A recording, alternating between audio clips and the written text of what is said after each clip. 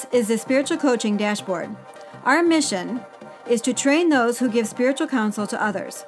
Whatever your skill level, we offer accessible and practical advice to those whose life or work frequently leads them to spiritual conversations. Our goal is to foster a growing relational connection with and loyalty to the God of the Bible. We help people choose life-giving reactions to the warning lights on the dashboard of their lives. Our passion comes from the belief that only healthy hearts can know God deeply and follow Him fully.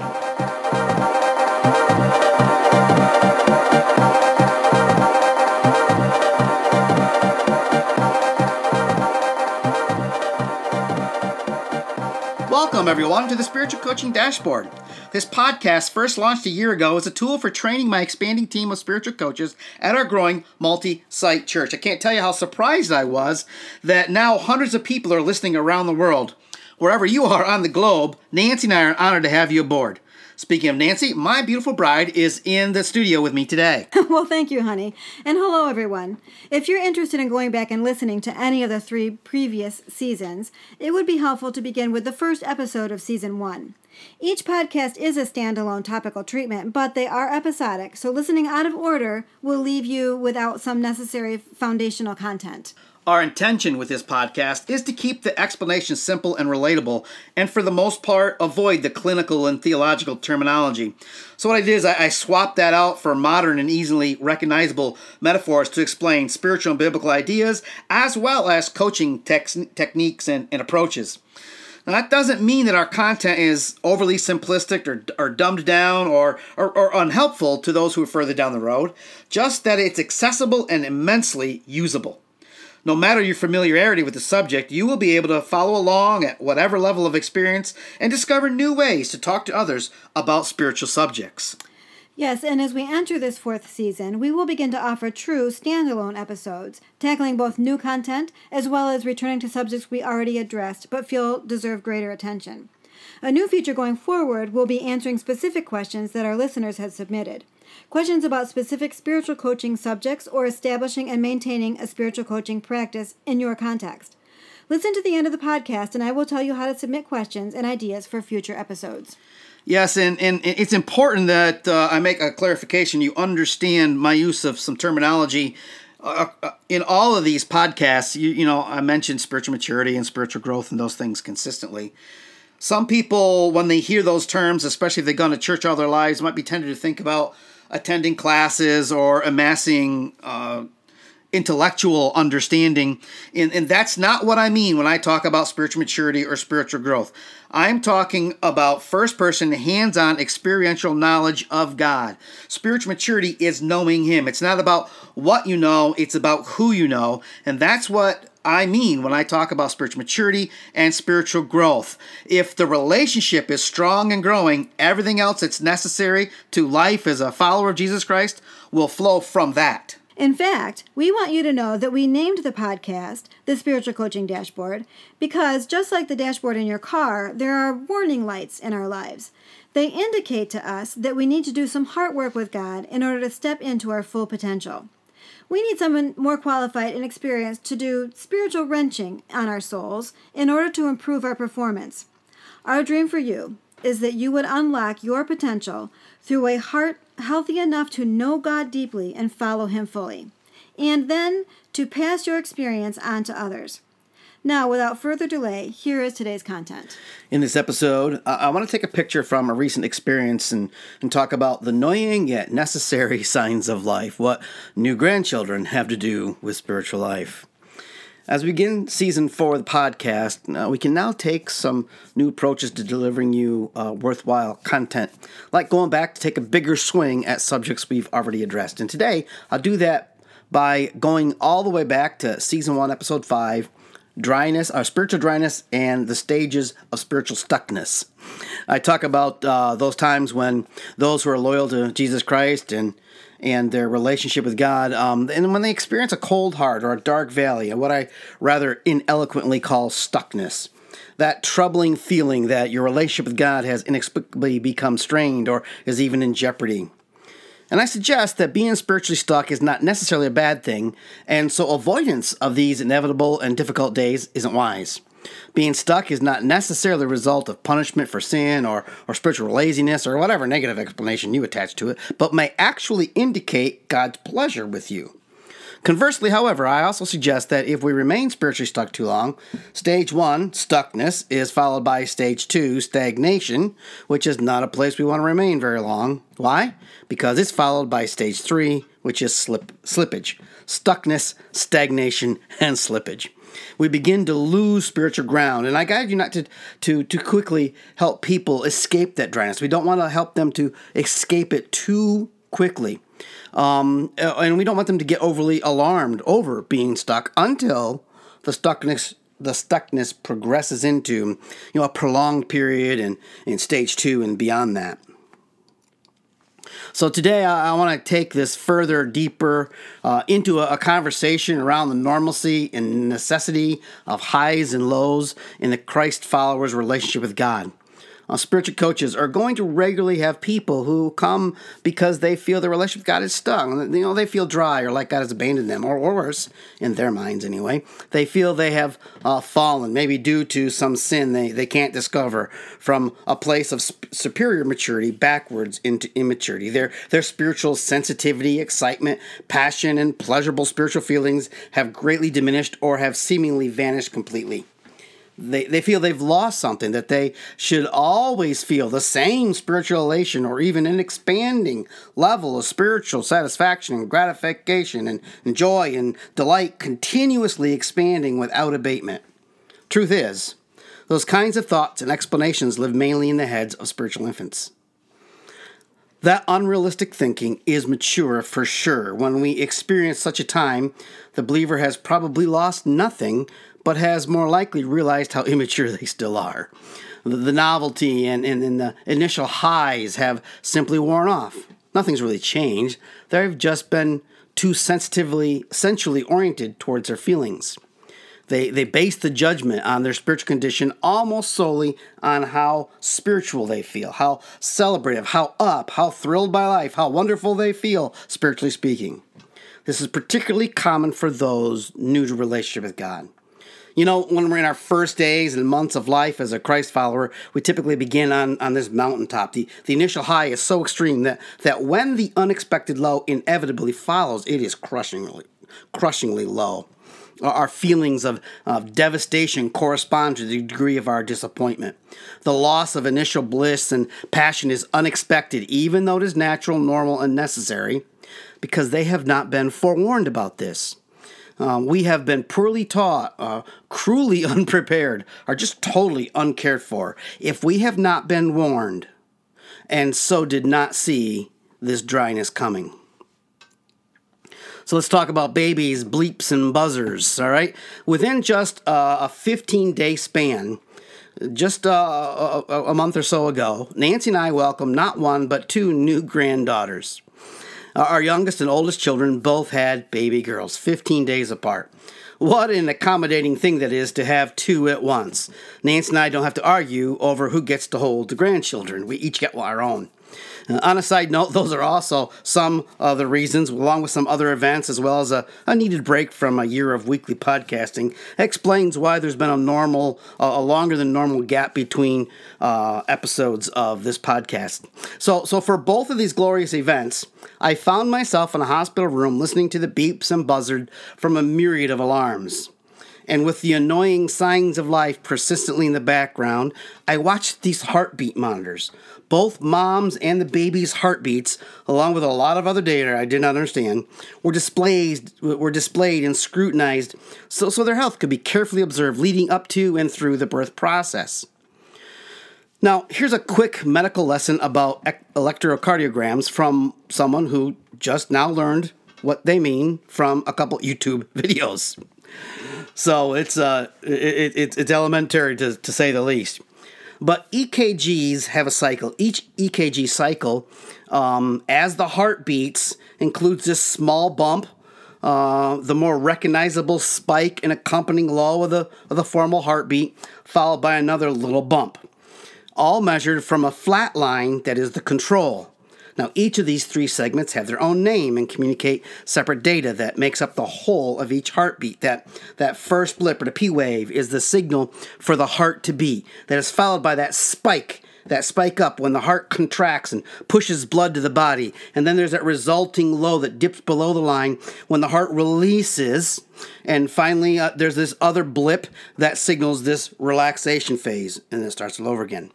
That rhythmic that rhythm scientifically proves and declares that life exists.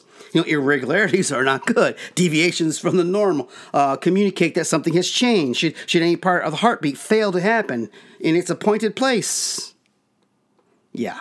The noise of those monitors in the background that break through the foreground when there's a lull in activity are annoying yet necessary because they are the very signs of life.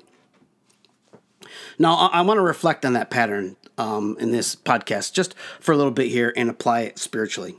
The beat that proves we are alive from a spiritual perspective is what I want to talk about.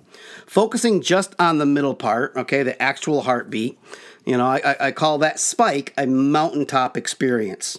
And the low that follows the dramatic spike and that drops below the line represents the valley, the lows in life. Now, let's keep in mind that any illustration like this doesn't perfectly transfer over. I'll refer to that in a little bit. Now, what if the spike that signals the contraction that pushes life to the body was the only part of the beat of life that we could identify? What if we were always on the mountaintop, spiritually speaking? We always felt the pleasurable high of knowing that we are near and dear to God. What if the electrifying liver shiver of supernatural insights and experiences never faded? Because there would be no following low, no line that plummets to the valley, the line that signifies life, always on the mountaintop, would continue on above that baseline, straight or flat. It would spike up and then continue on this plateau, straight ahead, and it would be flat. And when the heartbeat flatlines, it signals the cataclysmic change that is death. Indeed, what you think I'm saying is what I'm saying. A spiritual life that is lived always on the mountaintop of feelings indicates spiritual death, or at the very least, sickness. Let me repeat that. A spiritual life that's lived always up here on a mountaintop of feeling indicates spiritual death. I've talked to people who, every time you ask them how they're doing, oh, life is grand and our Father is wonderful, and they seem to be always on the mountaintop. No, that's not life. That's stagnation, and stagnation leads to death. Not the spiritual death that God saved us from, but the death of the spiritual life Christ won for us to live through that rescue and to live here in this life. We must follow in order for there to be, what must follow in order for there to be necessary signs of life? Well, the inevitable and often excruciating low that always trails behind the amazing high. Spike up is followed by the dip down. It is the ups and downs of life. Now, what if we hit that low and remained there indefinitely? Imagine life with no uplifting season. Imagine what it would be like if after the low of the beat of life, the rhythm froze and stagnated and never rose. If the low that follows the contraction of life and allows the heart to rest as it gets ready to pump life out again, if it were to just sit there and never move. The monitor would tell that story with another flat line, and the accompanying alarms that shriek the news that death is near. Life lived continuously stuck at either extreme is death. Life lived continuously stuck at either extreme is death, because it is flatline. There is no beat or rhythm. It is flat. Human life struggles to survive where it is externally frigid. Life struggles to survive where the scorching heat seldom relents. The metaphor fails at this point because God has designed some life to thrive at both those extremes. But human life, we're talking about a human heartbeat, so let's talk about human life as it comes from the womb, okay, cannot survive for long at all, for example, in the weightlessness of sub-zero space or at the icy depths of the sea, not without some kind of fabricated exoskeletal skin to encase and preserve. The jarring truth is that a flatlined life, no matter the extreme that it's stuck in, whether on the mountaintop or in the valley low, is dead. Life lived in prolonged seasons on the mountaintop of sensation or the valley of darkness and despair are both dead. They must be visited only. You tent there, you don't build a house. We must anticipate and even welcome the other extreme. If we do not prefer to remain at either point, high or low, we will either be forced to lie to ourselves about how alive we are, or we will be sidetracked by surprise when that change hits.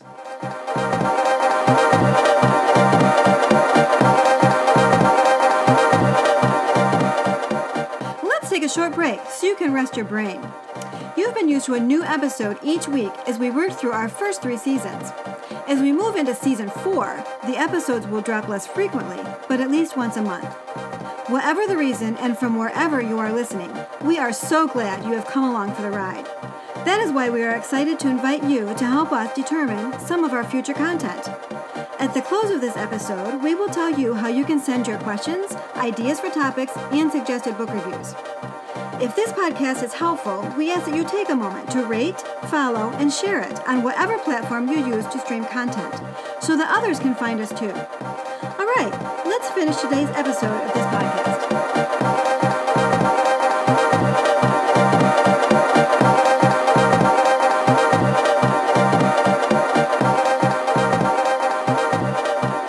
All right, let's take this a little further, a little beyond the metaphor. Spiritual life only expands and grows in the valleys. We need to break from the difficult valley through regular time on the mountaintop.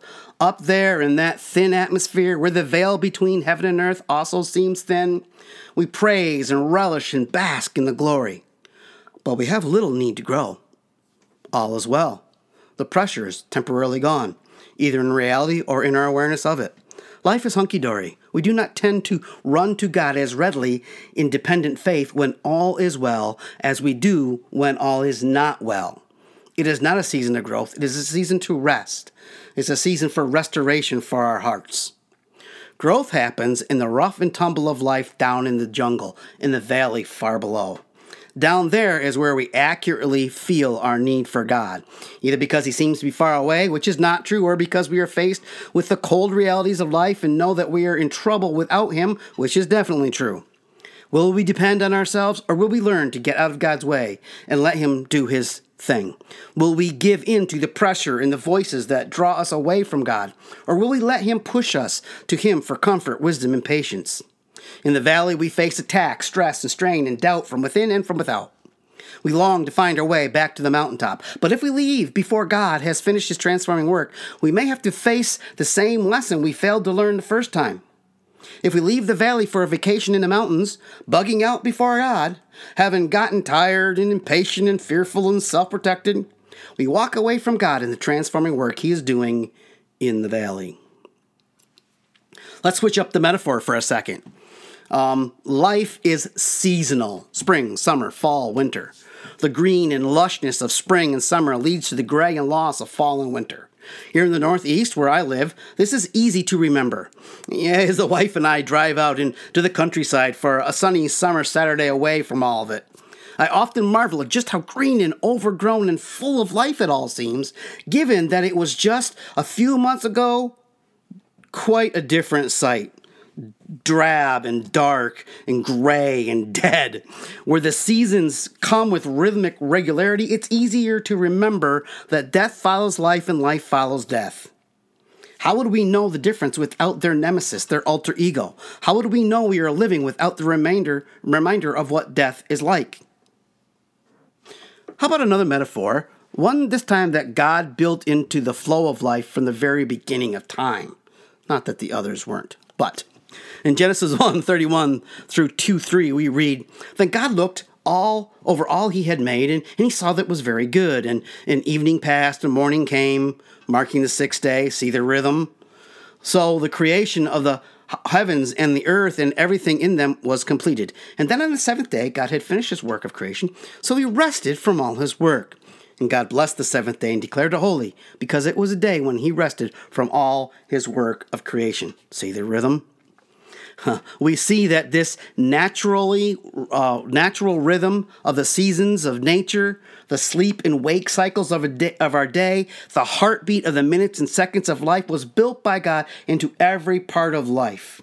No sense in trying to defy what God has programmed. And these verses in Genesis show us that he built the same up and downs into our weekly cycle. A little later in the Bible, we discover that God expected the same kind of rhythm to be built into the years on the same interval. Work your fields for 6 years and let them rest on the seventh year. And we also find that there was a 50-year jubilee after 49 years of 7 sevens had passed. Work, rest, celebrate what God has done. Work, rest, celebrate what God has done. Work, rest, celebrate what God has done. And so on. Now, enough of the theory. Let's consider some actions. In fact, 4 actions to not only know, but to live, to model, and to be sure that we teach. Number 1, spiritual life is as seasonal as natural life is, so expect it. The cycle is only broken by the kind of death that ends our earthly existence. Do not be surprised by the cycles of life. Wait and watch for them. Prepare yourself like a squirrel storing up food for the winter. Anticipation of the natural flow of life will help limit the disequilibrium that the surprise will create if you do not see it coming. Number 1, expect it. Spiritual life is as seasonal as natural life is, so expect it. Number 2, spiritual life maintained at either extreme is death, so avoid it. Do not only value and seek mountaintop experience that is potentially lazy and sensual. Do not so aggressively embrace the underdog or victim mentality that you overvalue the valley and cling to it like it is a medal or a sign of your strength and courage to stay there and to live there. Avoid a prolonged stay at any extreme. Reject the desire for constant comfort and ease and instead seize true life with its painful and annoying and difficult yet necessary seasons. Embrace the growth as zealously as you embrace the rest, or vice versa, depending on your wiring. Live the seasonal life. Let your heart beat. Move between the highs and lows without complaint or resistance, like they are life itself. Avoid the desire and attempts to settle down at either camp. Now, closely connected to that is number 3. So the second one is spiritual life maintained at either extreme is death, so we're going to avoid it. Then 3 is the seasons of spiritual life must be valued, so embrace them. It's actually taken to a little bit deeper. Do not hurry through the seasons. Do not wish too strongly that you were in the other season. Do not wish so strongly when in one season that the desire for the next season prevents living to the full the season you are in. Let me repeat that. Do not wish so strongly, when in one season, that the desire for the next season prevents living to the full the season you're in. So few people know how to be present in the moment that has been given to them, especially if that moment is particularly difficult, troubling, or painful. But failure to feel and grieve and properly emote will eventually bring you back so you can finish the work. And life with piles of unexpressed emotions stored up inside is a life constantly touched by sorrow and grief and hurt. And it is inescapable even on the mountaintop. Essentially, we live always in the valley because even when good comes and rest is possible, the weight we carry in our hearts because we haven't finished up some things in our life, it keeps us heavy and burdened. And life flatlined in the valley is Death Valley. Number 4, the seasons of spiritual life can be learned, so practice them. Prepare for the ups and downs of spiritual life by living the rhythms intentionally each day, week, and month. It will help you to get good at making transitions. Live each day by bookending it with sufficient periods of rest and relaxation and sleep. Work 6 days and rest 1. Make sure you're not at least 1. Make sure you are not going every night of the week, going. Take an extra day off every month beyond the Sabbath, maybe to spend it with a spouse or a friend, and enjoy life. Work hard the rest of the time. Do not work so you can play without playing so you can work. We need to be both actively living and teaching this rhythmic seasons of life to those we coach, living them, modeling them, and teaching them. Without the ups and downs of the rhythmic beat of life, there is only death. People need to understand that it is normal and healthy to experience intense seasons of growth that are eventually followed by lighter times of restful celebration, which are in turn followed again by new challenges and changes and transformation in the valleys between the mountain tops. Those who have ever been in a hospital room, especially at night when trying to sleep, know just how annoying the signs of life are. But nurses do not do tests on or check up on those who are dead. The dead are put in a freezer in a morgue or a furnace in a crematory where the living seldom go. Change both your attitude towards and the script that accompanies the seasons in your life, the heartbeat that proves you are truly living. Next time on the Spiritual Coaching Dashboard, my wife will join me in the studio to talk about our surprise retirement investment that you too can consciously contribute to now, no matter your income level or retirement plan.